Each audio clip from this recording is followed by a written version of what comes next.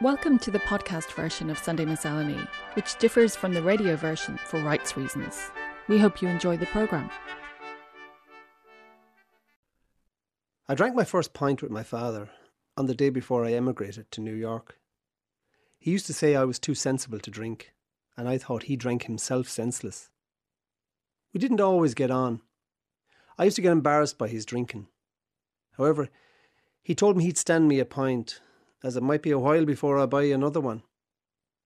While it would be our first drink together, I had a premonition it might also be our last. We went to Cooney's, the main guard, one of his many locals. While there, the proprietor, in a most comical way, slapped my father's face because of a disagreement over the song The Galtee Mountain Boy. Cooney's pub was once a 17th century courthouse, sitting imposingly on the top of O'Connell Street in Clonmel, but now beginning to look all its 400 years. It had a pale green timber front, badly in need of a lick of paint. The inside was dark, the only light coming in from the almost opaque windows facing O'Connell Street. It had a mix of accoutrements hung from the ceiling and walls. Old muskets and cannonballs from when Cromwell laid siege to the town, blended with smoky black and white photographs of everyone from Dan Breen to JFK.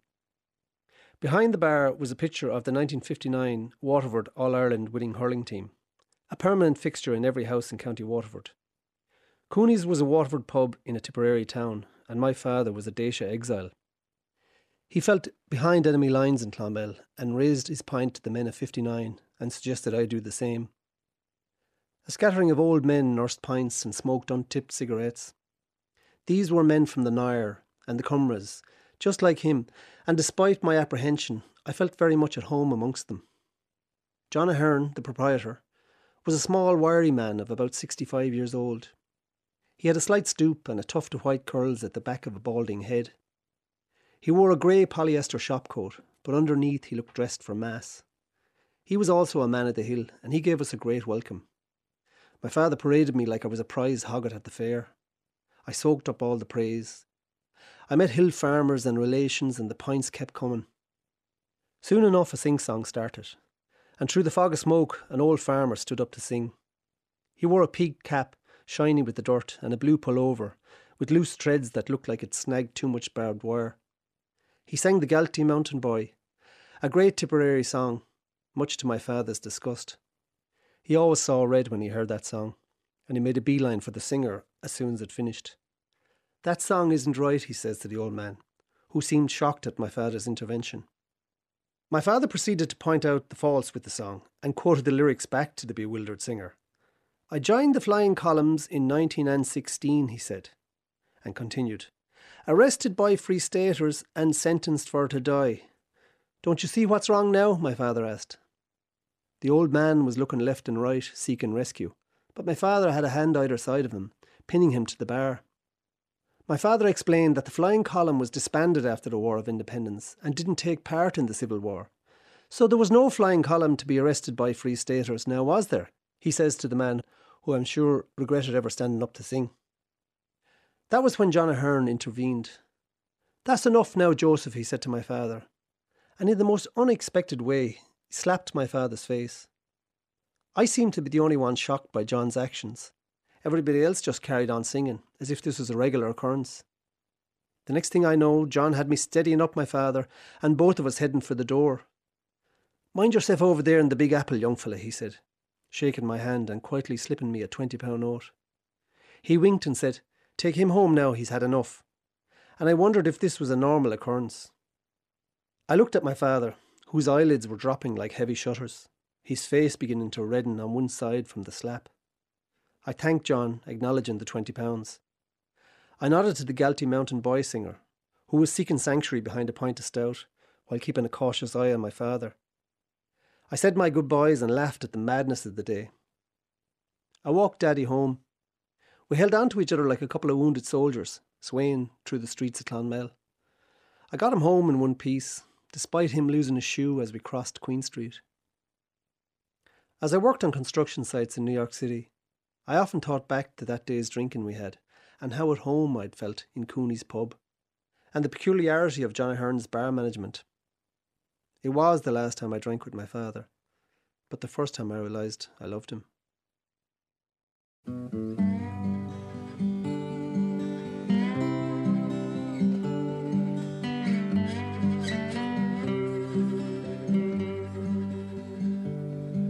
I joined the flying column in 1916 in Cork, Cuachon, Milan, in Tipperary.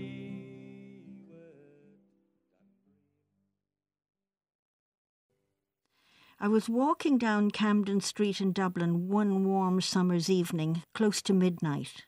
It was 2010. I was staying close to the buildings and needed to step out a little in order to avoid tripping on something sticking out of one of the shop doorways.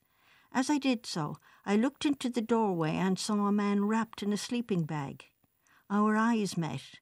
He was rolling a joint. "Hi," I said. "You like that stuff?" He smiled and gestured me an invitation to join him in smoking it. There was a piece of cardboard on the ground as a mat. He gave it a wipe and invited me to join him on it. I did, while making it clear that I would not partake in the smoking. Apart from the sleeping bag and the cardboard mat, the only other thing in the space was a half-full bottle of water. He told me his name was John, and I told him my name, Tess. I suppose on hearing my accent, he said he was from the West, and I shared that I too am from the West and still live there. He asked me my age, and when I told him, he said, "I'm 10 years younger than you. You look well for your age." I told him he didn't look bad for his age either, both of us clearly past our prime. I asked him why he was sleeping in a shop doorway. Was it that he didn't have a bed to go to? He assured me that he had a place to sleep and did so on wet and cold nights, but on a nice night like this, he'd prefer to sleep outdoors under the moon and stars. He suggested I lean back against the door and look up at the night sky above the city. Just like in the West, he said. For some minutes we sat there silently absorbed in the night sky. All this time people were walking past us in the street, chatting with each other or looking down at the pavement, oblivious to the wonder of the sky above them. "Can you sing?" he suddenly asked. "No, can you?" I responded. He took a minute to answer, and then he revealed that he was checking if he could remember the words of a song for me, his guest. Then he sang a song I knew well from my childhood, Boola Vogue. He had a fine voice and a lovely natural way of singing. I joined in for the chorus and we laughed together. Then someone John knew came along and stopped to talk. John told him nicely but firmly to move along, saying that he was busy now. When he'd gone, John told me that he didn't want that man joining us because he'd only used the occasion to ask you for money, adding, "I wouldn't have you insulted like that." I asked him if he needed anything, such as something to eat, and he assured me that he had everything he needed. He asked me why I was in Dublin and for how long. I told him I was up for a funeral, the afters of which was happening in the pub up the street.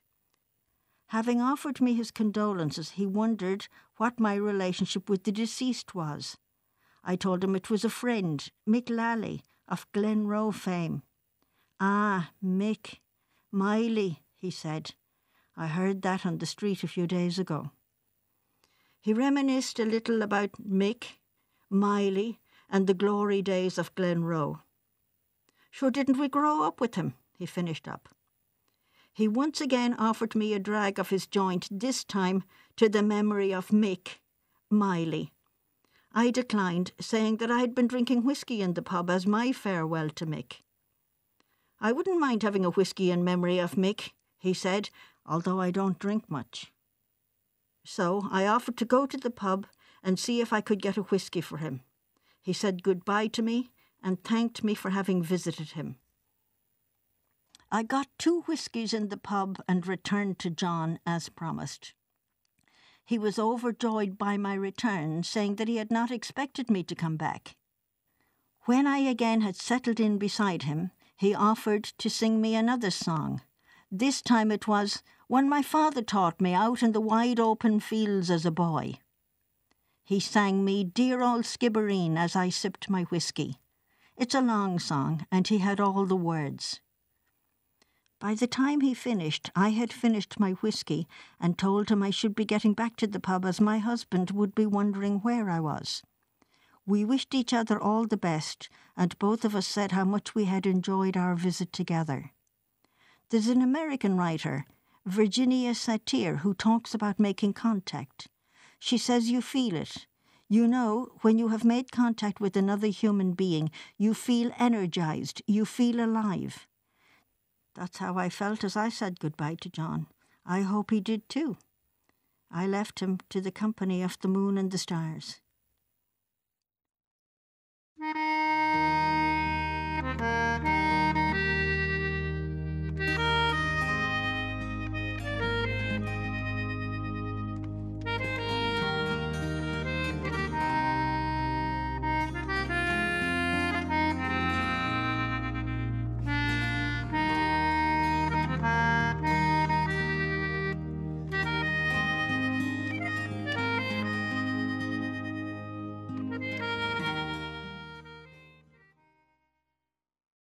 I couldn't believe my eyes when I saw my letter printed in issue 58 of Knowledge. The year was 1962 and I was 12 years old. Knowledge, according to its London-based publishers, was the colour magazine which grows into an encyclopedia. I'd been collecting it for a year, gathering the weekly issues into binders, 12 at a time. Every instalment featured a diverse range of subjects, all illustrated by hand-painted artwork. Of late, an insert was included with the magazine, allowing readers to comment on subjects that had appeared in it. It was this new section I was flicking through in Moore's Newsagents. "Look," I said, placing it on the counter for the shop assistants Stella and Joan to see. "My article on Trim Castle." They leaned over, heads together. "And you wrote it yourself," said Joan. I nodded proudly. "Well done," said Stella. I left the newsagents, walking on air. I'd lived part of my childhood across the road from Trim Castle and spent many a summer's afternoon climbing its crumbling staircases and high turrets. What prompted me to write to Knowledge was a feature on Norman castles, which didn't mention any of the ones they'd built in Ireland. Seeing my essay in print was not only a thrill in itself, but it instantly boosted an ambition I had to create my own encyclopedia. I'd probably mentioned this notion to Stella and Joan, who always seemed to have time to chat to me about what I was up to. They also liked to quiz me on the latest pop records I was hearing on Radio Luxembourg and how I was getting on with the guitar I was learning to play. In truth, I was finding the pop scene a bit samey, with artists like Elvis Presley and Cliff Richard dominating the top 20. And though I was an admirer of the Gibson acoustic guitar playing of the Everly Brothers and the Stratocaster strumming of the late Buddy Holly, in my efforts to play the instrument, I was starting to listen to folk artists like Joan Baez and the Clancy Brothers. Their material was easy to sing and play along with, which was how I learned songs. I'd been thinking I might make more progress if I could get my hands on a device called a capodastro, or capo for short. When positioned on different frets along the neck of the guitar, it would raise the pitch and allow me to sing in various keys using the limited number of chords I'd mastered so far. Capos came in different forms, but to get a more expensive lever-operated version, I'd need to save up my pocket money, then get a lift to Dublin and find my way to McCullough Piggott's. But now that I was a published writer, I would concentrate on creating an encyclopedia of random things that interested me. I'd already started work on it, devoting a page to the digestive system of a cow for some reason, naming its many parts and using watercolours to illustrate them. I intended my next project to be a set of luridly coloured scenes from Edgar Allan Poe's The Masque of the Red Death, which I'd recently read. I felt that poster paints would be the best medium for this, but I didn't have any. I would have to buy them in Dublin too, probably in Eason's. A couple of days later, I came home from school to be told by my mother that a letter had arrived from England addressed to Master Pat Dunn.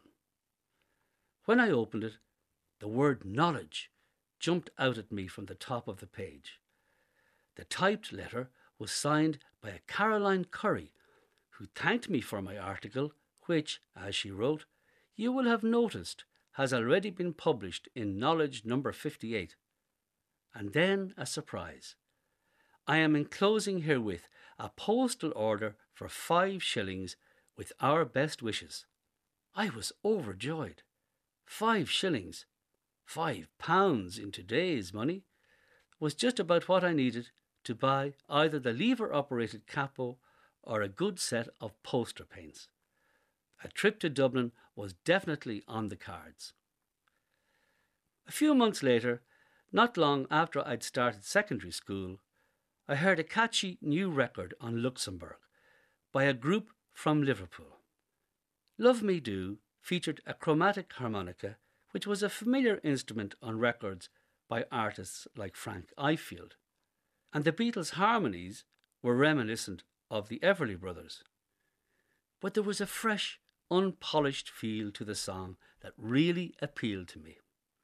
And, as I told Stella and Joan in Moores, it was in the key of G, the chords were simple, and I didn't have to use my new capo to play along with it.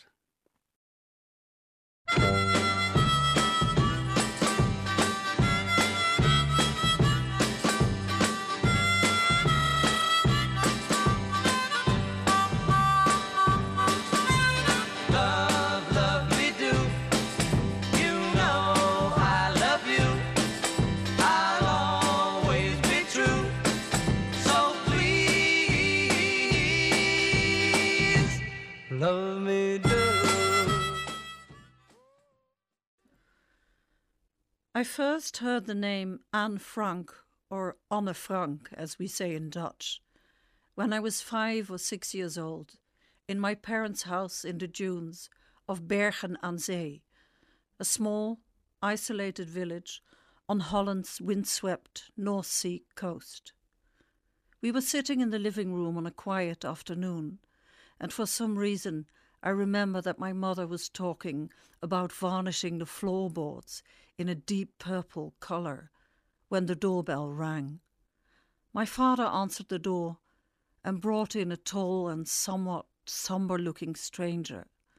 I had no idea who he was, but later I was told that it was a man called Otto Frank, who had come all the way from Switzerland to visit us. He went with my father to his study. Some time later they emerged and my father was crying. I'd never seen him cry before, so it made a strong and confusing impression on me. Mr. Frank had come to visit my father, to give him some letters and papers. They related to my father's sister, my aunt Saar.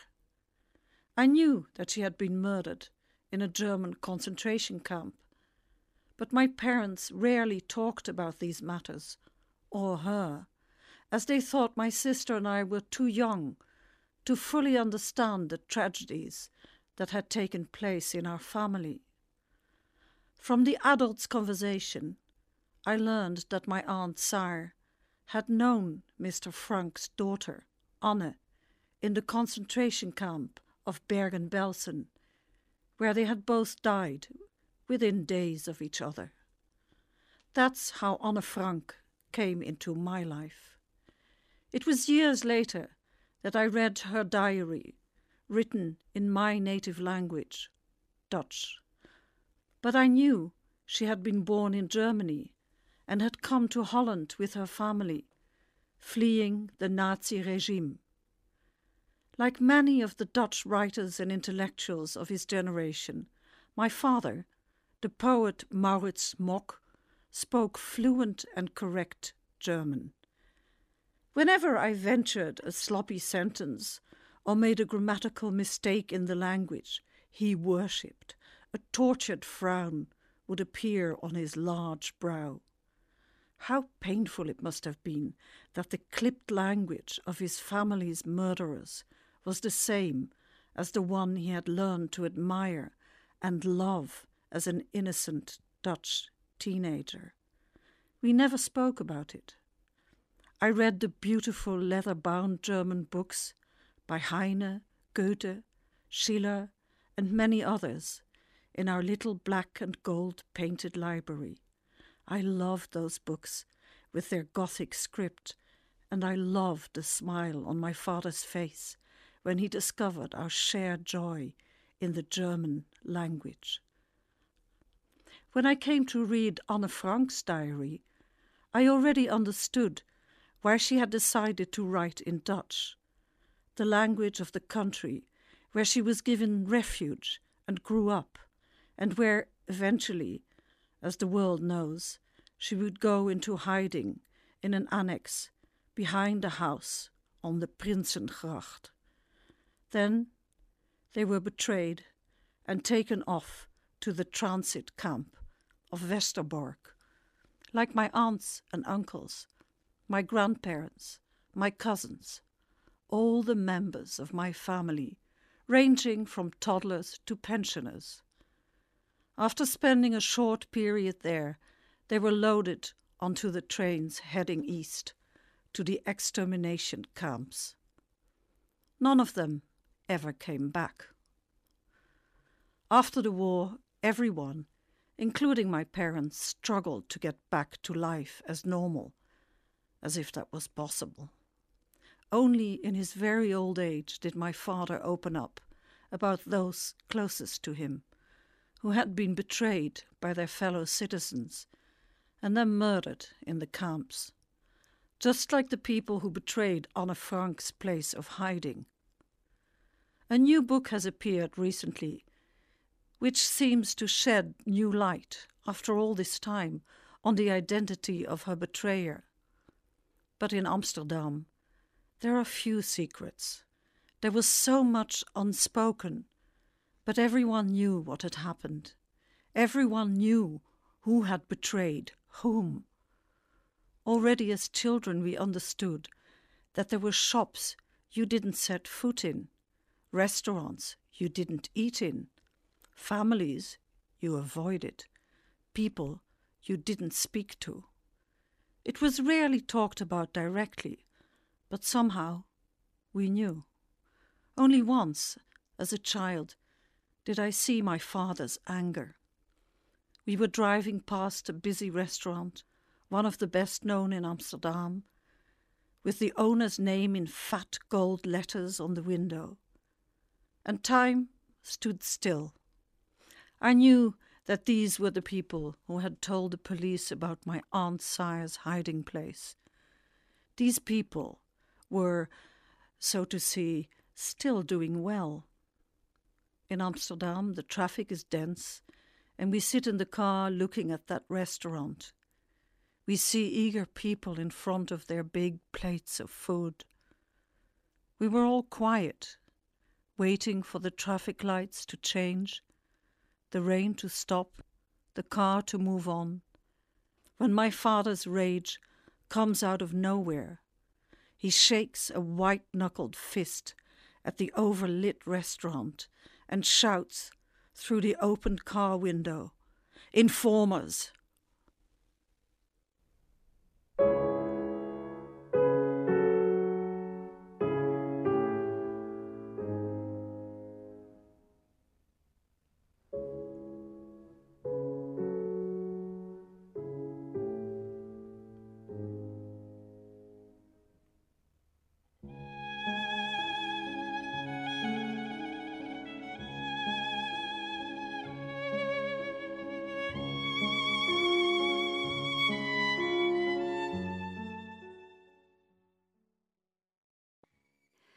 My mother hoped for the best.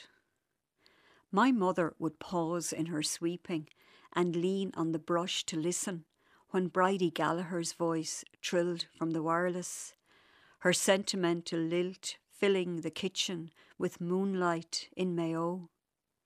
My mother sang along with the same musing air I noticed when, twice a year, the good tea set was taken from the dresser. Bone china delf, white, rimmed with red roses to be washed in suds. 30 pieces, all intact. Something entire and unbroken in her unlikely possession. Tableware preserved for some elusive best occasion. She was all set for some vague beyond the horizon possibility of a visitor. A capable hostess, ready to entertain that same exotic someone who'd sleep between the flannelette sheets still in cellophane in the trunk in the loft, with a candlewick bedspread ridged with roses, saved for with endless books of Green Shield stamps, her epic commitment to thrift. We too must have hoped for this best time when someone connected to us would pass triumphant and grand through our door. Someone you couldn't expect to drink from a mug or tighten themselves into a ball for heat under a pile of old coats on the bed.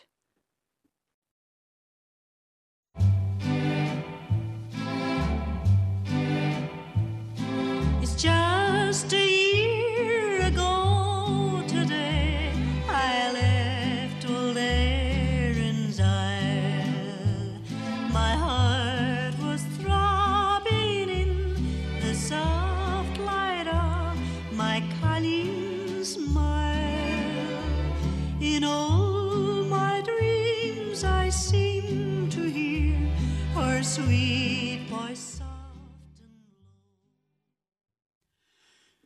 In the last few years, I've lived in hotels, friends' houses, and a homeless shelter here in Ireland. I have seen things in Ireland from a few perspectives and met people from many walks of Irish life. Here are 2 examples, one good, one not so good, but in reverse order so we end on a happy note. This first story is from 2015. It was raining, pouring. Most people were either snoring or preparing to try. I was in a town in the west of the country, but had nowhere dry to sleep for the night. I walked down a path from the main town until I saw a large house that was surrounded by a new and expensive-looking grey wall. The property had a couple of outbuildings that I thought were probably for cars or storage, garden equipment or similar. The main gate wasn't locked, so I sleekly nudged my way through it and walked up the path to the furthest outbuilding from the house. Unfortunately, the door to the outbuilding was locked, so I put down my bag and sat under the shelter of the door overhang.